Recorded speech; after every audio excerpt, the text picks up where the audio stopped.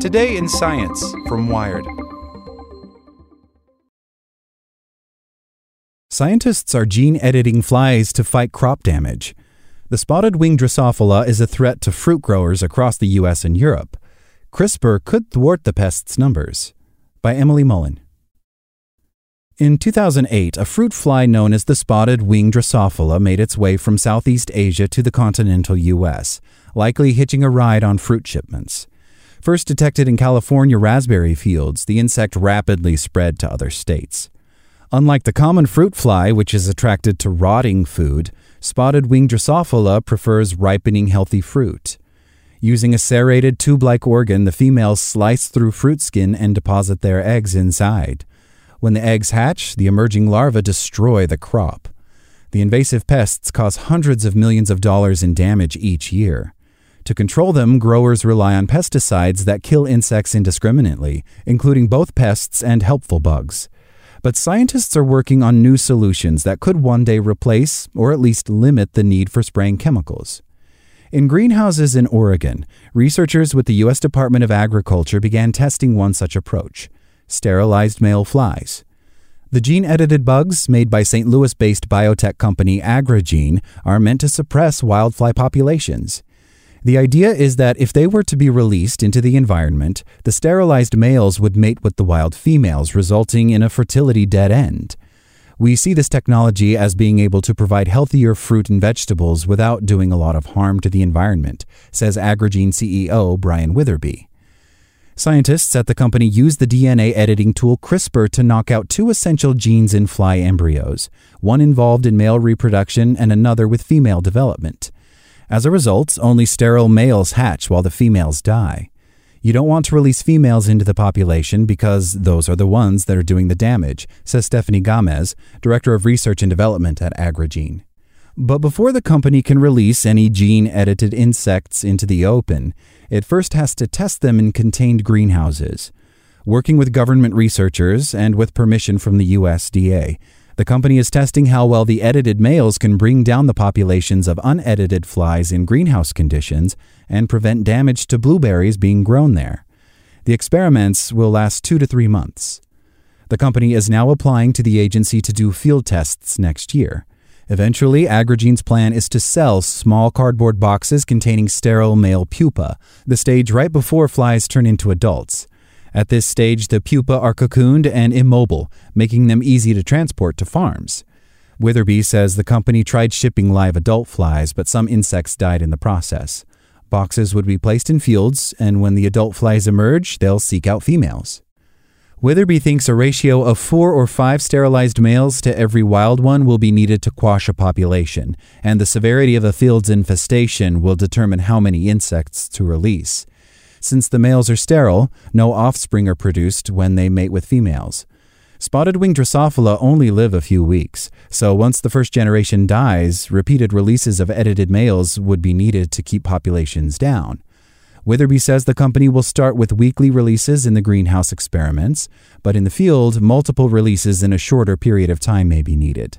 If you release enough males over a long enough period of time, you can eliminate the pest, says Omar Akbari, a professor of cell and developmental biology at the University of California, San Diego, who originally developed the gene editing technique for flies and licensed it to Agrigene.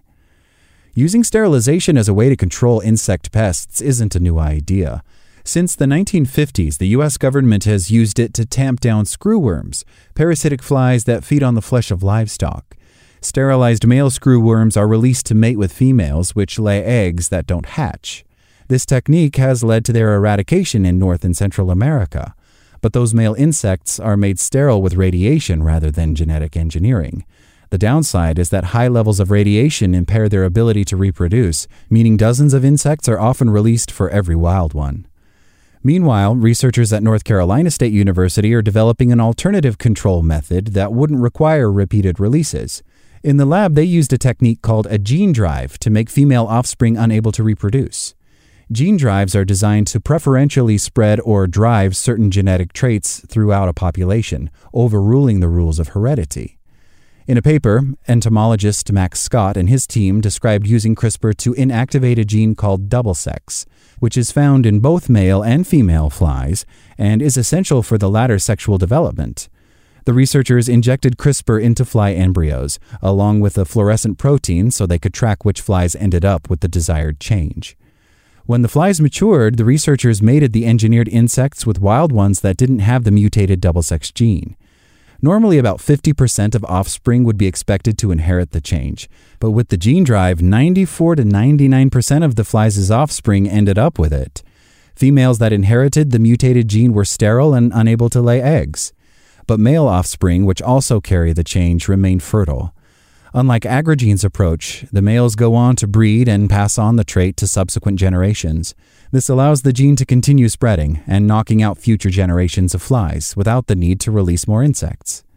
If we're trying to do population control, you really want to target a gene that's required for female reproduction, because it's the female that is producing the next generation, Scott says. The researchers used mathematical modeling to predict how well the gene drive system would suppress populations of flies kept in laboratory cages, and found that releasing one modified fly for every 4 wild ones could tank populations within 8 to 10 generations. Each generation lasts about 2 weeks, so crashing a lab population could take around 20 weeks. Now the team is conducting experiments using cages of real gene-edited flies to learn whether the gene drive will suppress their numbers as the modeling predicts. Researchers elsewhere are developing gene drives as a way to control disease-carrying mosquitoes, but none of these insects have been released yet in the wild. There are a lot of risks associated with it because it's a technology that you can't control once you release it, says Akbari, whose lab has also worked on gene drives for spotted-winged Drosophila. One risk is the possibility of spillover.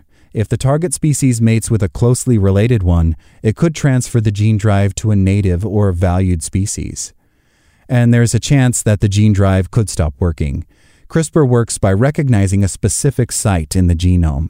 Any flies in the wild that have natural variations at that site wouldn't be affected by the gene drive.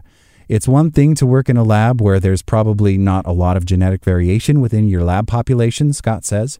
But if you go out into the field, you're dealing with huge populations and a lot of genetic variation. Hannah Burrick, an ecologist at Michigan State University who works on pest management, says the gene drive work is promising, but it's far from being deployed by farmers. U.S. regulations on gene drives are unclear, and scientists agree that work in this area should proceed cautiously. Still, she sees certain advantages. The promise that CRISPR has is that instead of having to overwhelm the population, you could potentially release small numbers of flies and rely on the deleterious gene to move through the population. She says the sterilized male approach would likely require large numbers of released flies, so it may not be practical for an individual farmer to do. Instead, she thinks repeated releases of gene-edited males will probably need to be done by a large group of growers or a government. One concern with both approaches is how eradicating the fly might affect other species in their surrounding environment. For example, would getting rid of these flies deprive another animal of a food source or allow for the rise of other nuisance species? Since the spotted-winged Drosophila is invasive and arrived in the U.S. fairly recently, Burke thinks the ecological impact of wiping them out would be minimal. It becomes a risk-benefit comparison, she says. We'd be comparing the presumably small risks associated with reducing the abundance of this invasive species from the environment with the risks associated with the status quo management system right now, which is more pesticide use. Thanks for listening. My name is Zeke Robison, and for more stories just like this one, visit us at Wired.com. Like what you learned? Subscribe everywhere you listen to podcasts and get more science news at Wired.com/science.